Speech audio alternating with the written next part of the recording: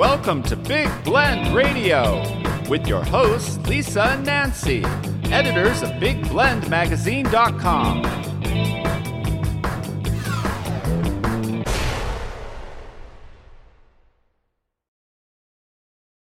Hey, everybody. Welcome to Big Blend Radio. You know, Nancy and I travel full-time on our Love Your Parks tour, going to different parks and public lands across the country, and also publish Parks and Travel magazine. The newest one is out, focusing on the Pacific Northwest to the Desert Southwest. So check that out at nationalparktraveling.com. So when we talk about parks and public lands, we're excited to welcome back Ivan Levin. He is the Director of Strategic Partnerships and Communications for the National Park Trust.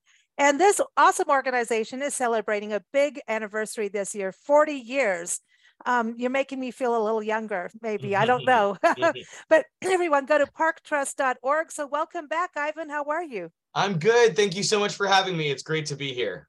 Hey, listen, we're in the mountains. We're in the Appalachian country in the Blue Ridge Mountains, right off Blue Ridge, the Blue Ridge Parkway, and real close to Smoky Mountains National Park, one of the most popular parks. And I think you guys have done some work in Appalachian land, haven't you? We have over the 40 years. We have. We've done quite a bit of work, actually, not only just around Appalachia, but specifically we have, I think, 4 or more projects just on the Appalachian Trail alone, which, as you know, goes from Georgia to Maine. So, yeah, we've done a lot of work on the Appalachian corridor. That's awesome, because it's important.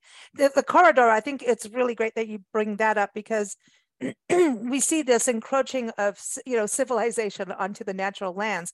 So I think, isn't there a kind of a push to get some extra buffer for the natural areas, for especially also watching our foot traffic as people hiking the trail? Oh, absolutely. I mean, a lot of the work that we do actually on national trails is not only expanding that corridor, so that there's, obviously more view shed on either side of those trails. But just as an example, not on the Appalachian, but the North Country Trail, we're working with them to protect a piece of land that is actually going to allow foot traffic to not go on the highway and actually stay on the trail. So it's a huge safety matter, issue with the North Country Trail. So we're looking forward to completing that project in 2023, because that not only is a huge safety issue, but obviously, helping to protect that trail as well. And this protection part is kind of how you guys got started.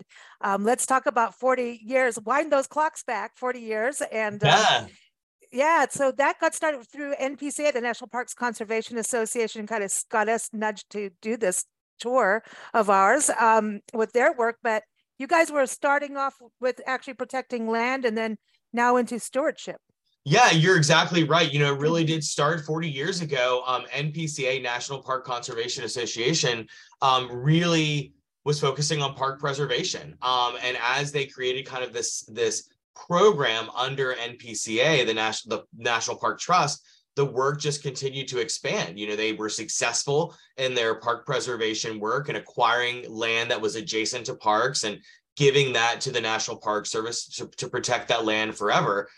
We were successful in that work 40 years ago. And as that need grew, there was a clear need for the National Park Trust to become a separate 501c3 nonprofit entity. And so that happened in 1990. So about, 7 years later or so, it took about that time for the nonprofit to go from a program to really its own standing on its own legs organization.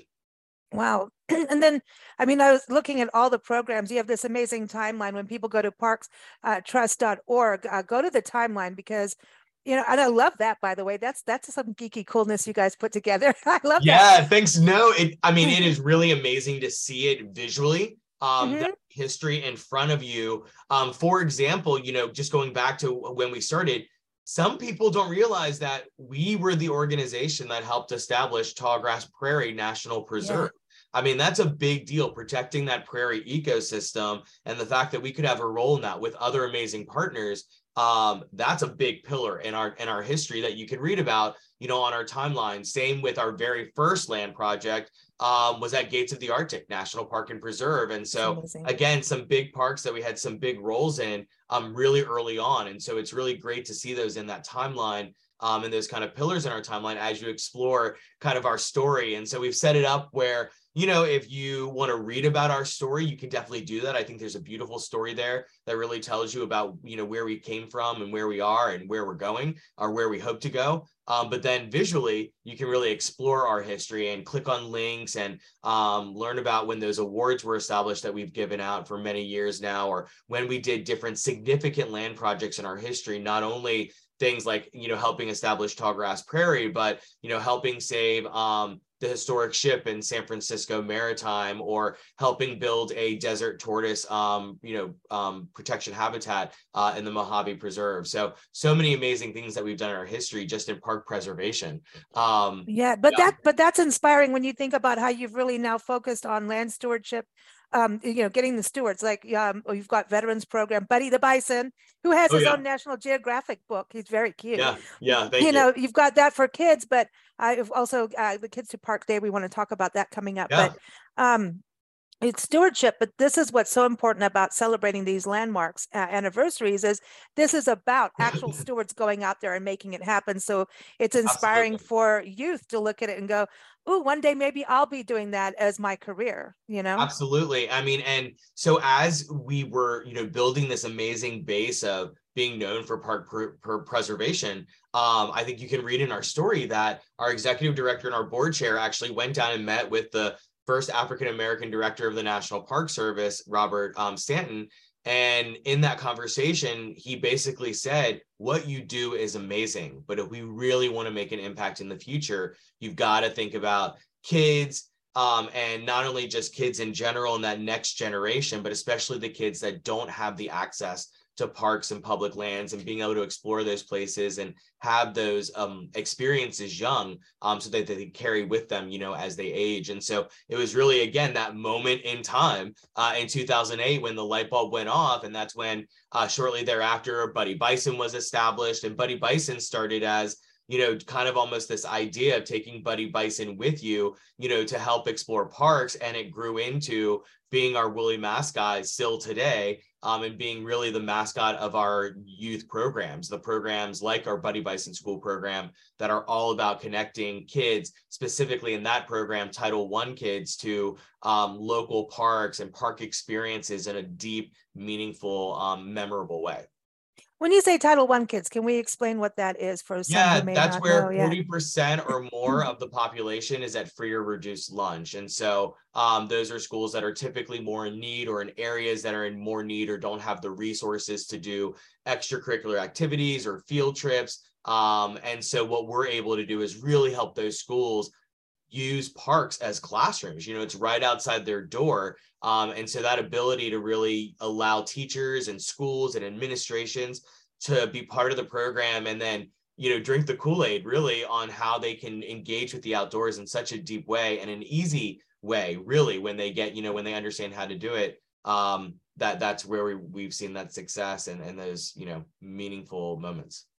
And Kids to Parks Day, that's coming up May 20th, right? I think off the top of my head. It is, May 20th, the 13th annual National Kids to Parks Day, which again, you can read about in our timeline, but that is the day that we kind of raise our flag and say, all kids and families and everyone, you know, come out and go out to your local park, your state park, your national park. You know, there are 424 national park sites across the country. Only 63 of those are capital N, capital P national parks.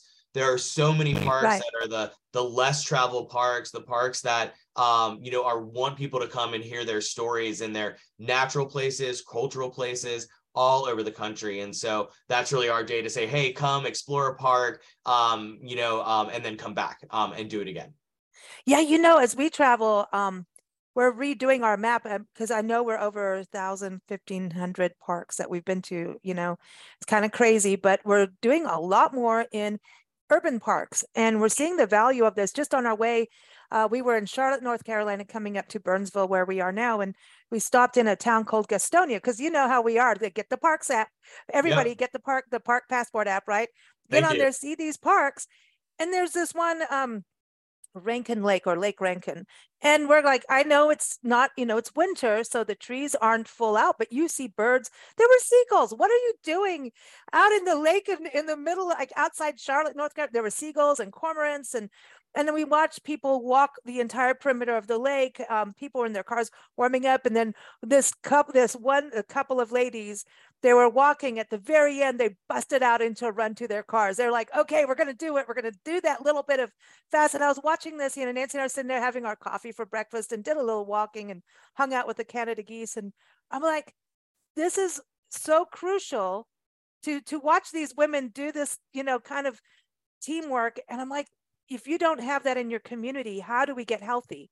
How do we breathe that air? How do we challenge ourselves? How do we connect with nature? And the geese were like almost cheering them on, It's like, go ladies, run, Forrest. Yeah, no, definitely. And I'm so glad that you mentioned the Park Passport app, because that's really the magic of the app. It's meant for people to kind of open up at home, and right from the palm of your hand, you can discover the park down the street that you didn't know was there. And you can kind of start to have fun with it. You can track how many times you visited that park, what activities you did there. You can upload photos that you can make private or share with others, so that others can see that experience and want to come to that park as well. So that Park Passport app is great all year long, especially on Kids to Parks Day when you're looking for a new place, to explore. And I also want to say that message that you just said about health and wellness is really important. And not only do we express that, and it's a pillar, in fact, of all of our programs, but specifically as we've grown our work with the military community, we have really found the power and the messaging behind using parks as a way to achieve,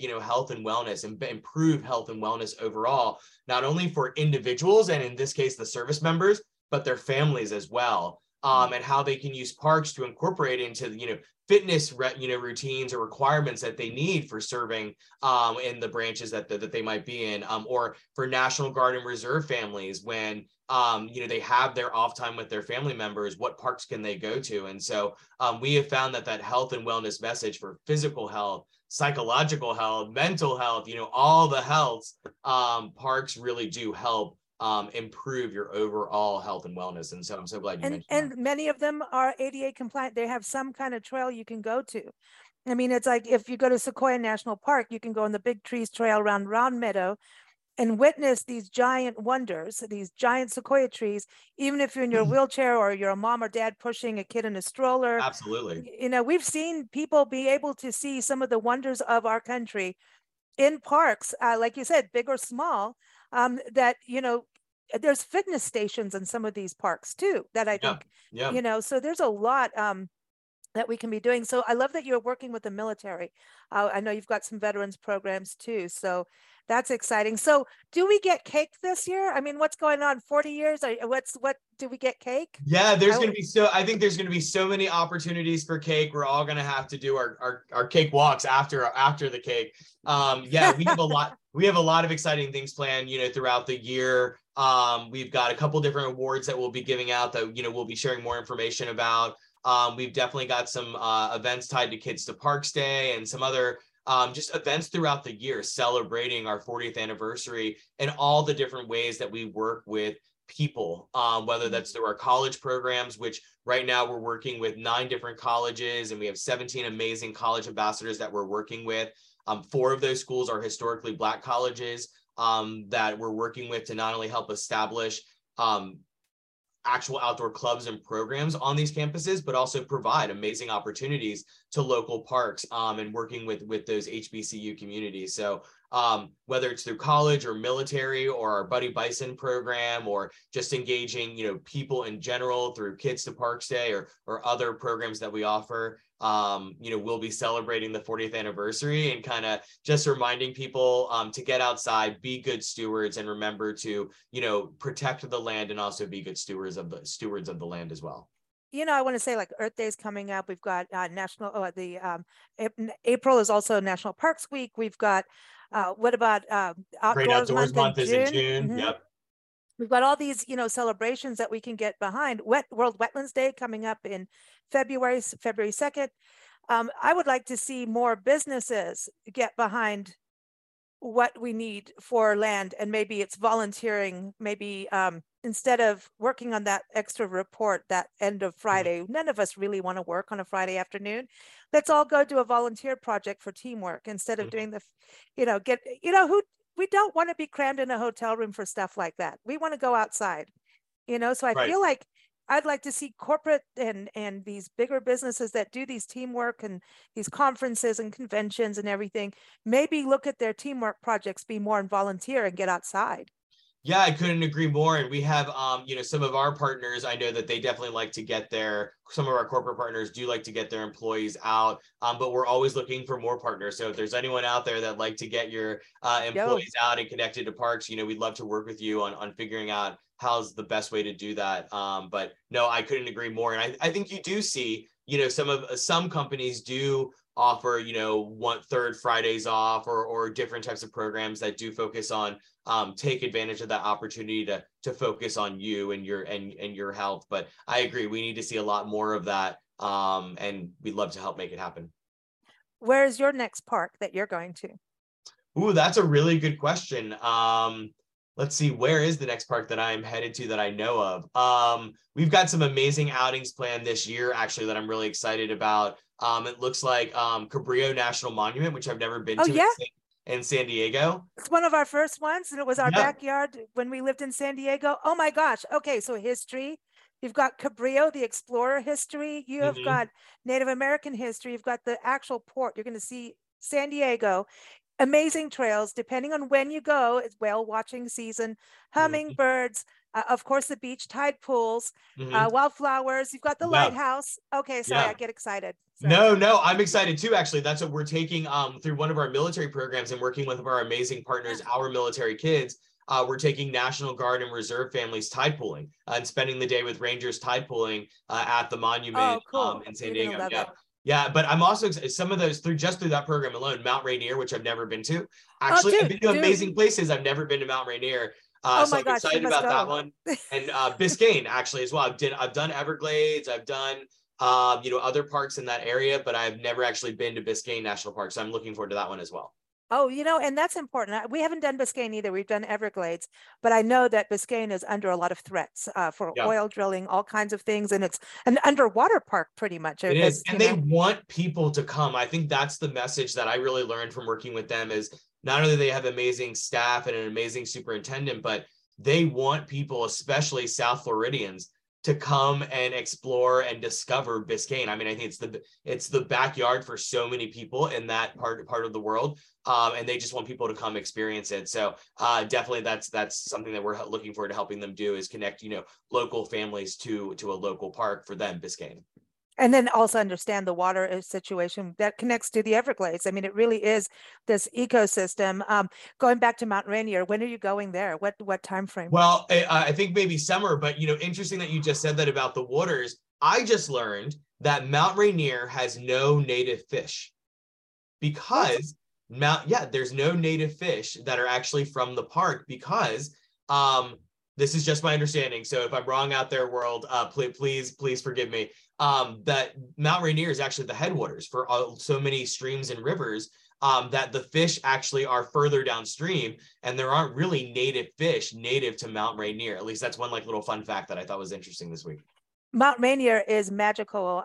When we first went there, I think it was park number 5 for us, 4 or 5 or 6, and we were like, oh, we were doing a radio thing for a garden expo. That's how this whole thing started, was the Everglades and then there. And we go in there, and I mean, we went to a place, Paradise Meadow. I mean, you couldn't, it is paradise. There are just blankets of wildflowers. I mean, the biodiversity of flowers, and then you're in meadows, and then you hike like part of the Wonderland Trail, and you're up, and there's like glaciers and a whole kind of different kind of that's amazing. The plants. And we were with this plant specialist lady who went with us, and she's on the home and garden thing, and she's going, okay, this plant here is what we produce in nurseries because we can't grow this at this altitude, right? So we adapt. We were looking at this and trying to make it as close as we can to the it's just it was crazy because this amazing thing, but you are going to absolutely freak out. And when you talk about that water, I mean, when you see that water crashing through on the streams and the rivers, Mhm. it is mind blowing. They have hot springs there, like along my. Okay, no, I get excited. So I isn't it have crazy a to good think though time. that all that water it starts there, like they're the headwaters. Yeah. So much of that. I mean, that's what's amazing is people are always like, well, where does that water start from? That's where it starts. And so yeah, an incredible park I'm looking forward to. So many great places that, Wow. that we're fortunate enough to get to go to. I'm even looking, we have an event coming up in the fall on the St. Croix National Scenic Waterway, which I'm in Wisconsin, which I've never been to, on that waterway. So I'm really looking forward to some of that time on the river as well. We may go there, actually. We're going to Wisconsin this March. I don't know why we're going in March, but I'll let you know if we freeze our buns off, Yeah. but we I don't might, know if but it's we're quite going. spring there in March, but I'll find out, but we're going up there in a few weeks. Well, in a month, we'll be up there and we can't wait because that's a whole different thing. And we're hearing things like in Michigan, like the wolves are coming back better. It's like, oh, okay. Well, I'm excited. So everyone's got to connect with you and watch what you're doing throughout the year. So everyone, parktrust.org is the website.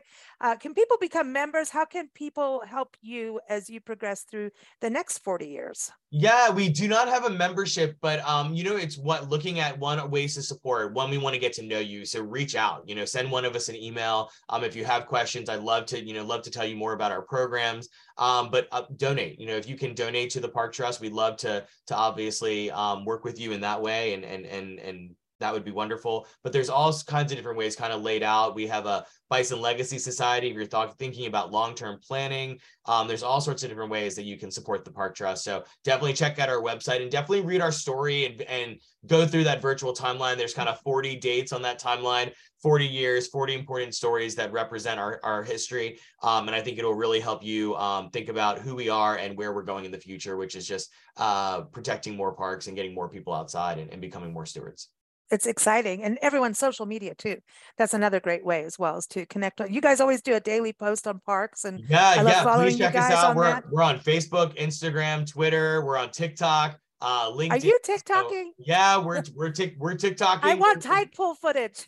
Yeah, we're doing it all. No, check it. Actually, if you do go to our TikTok, we've got all sorts of footage from past trips from 2022, and we'll just be continuing to add some beautiful scenes to some good music, and hopefully you enjoy it. So yeah, check us out. Awesome. Everyone, again, parktrust.org. Keep up with us here at bigblendradio.com. We air daily. And of course, nationalparktraveling.com. Our new magazine is out and covers even Olympic National Parks, the first story in there. And you guys are connected to that park too, in preservation. So always a good connection. Thanks so much, Ivan. Thank you so much for having me.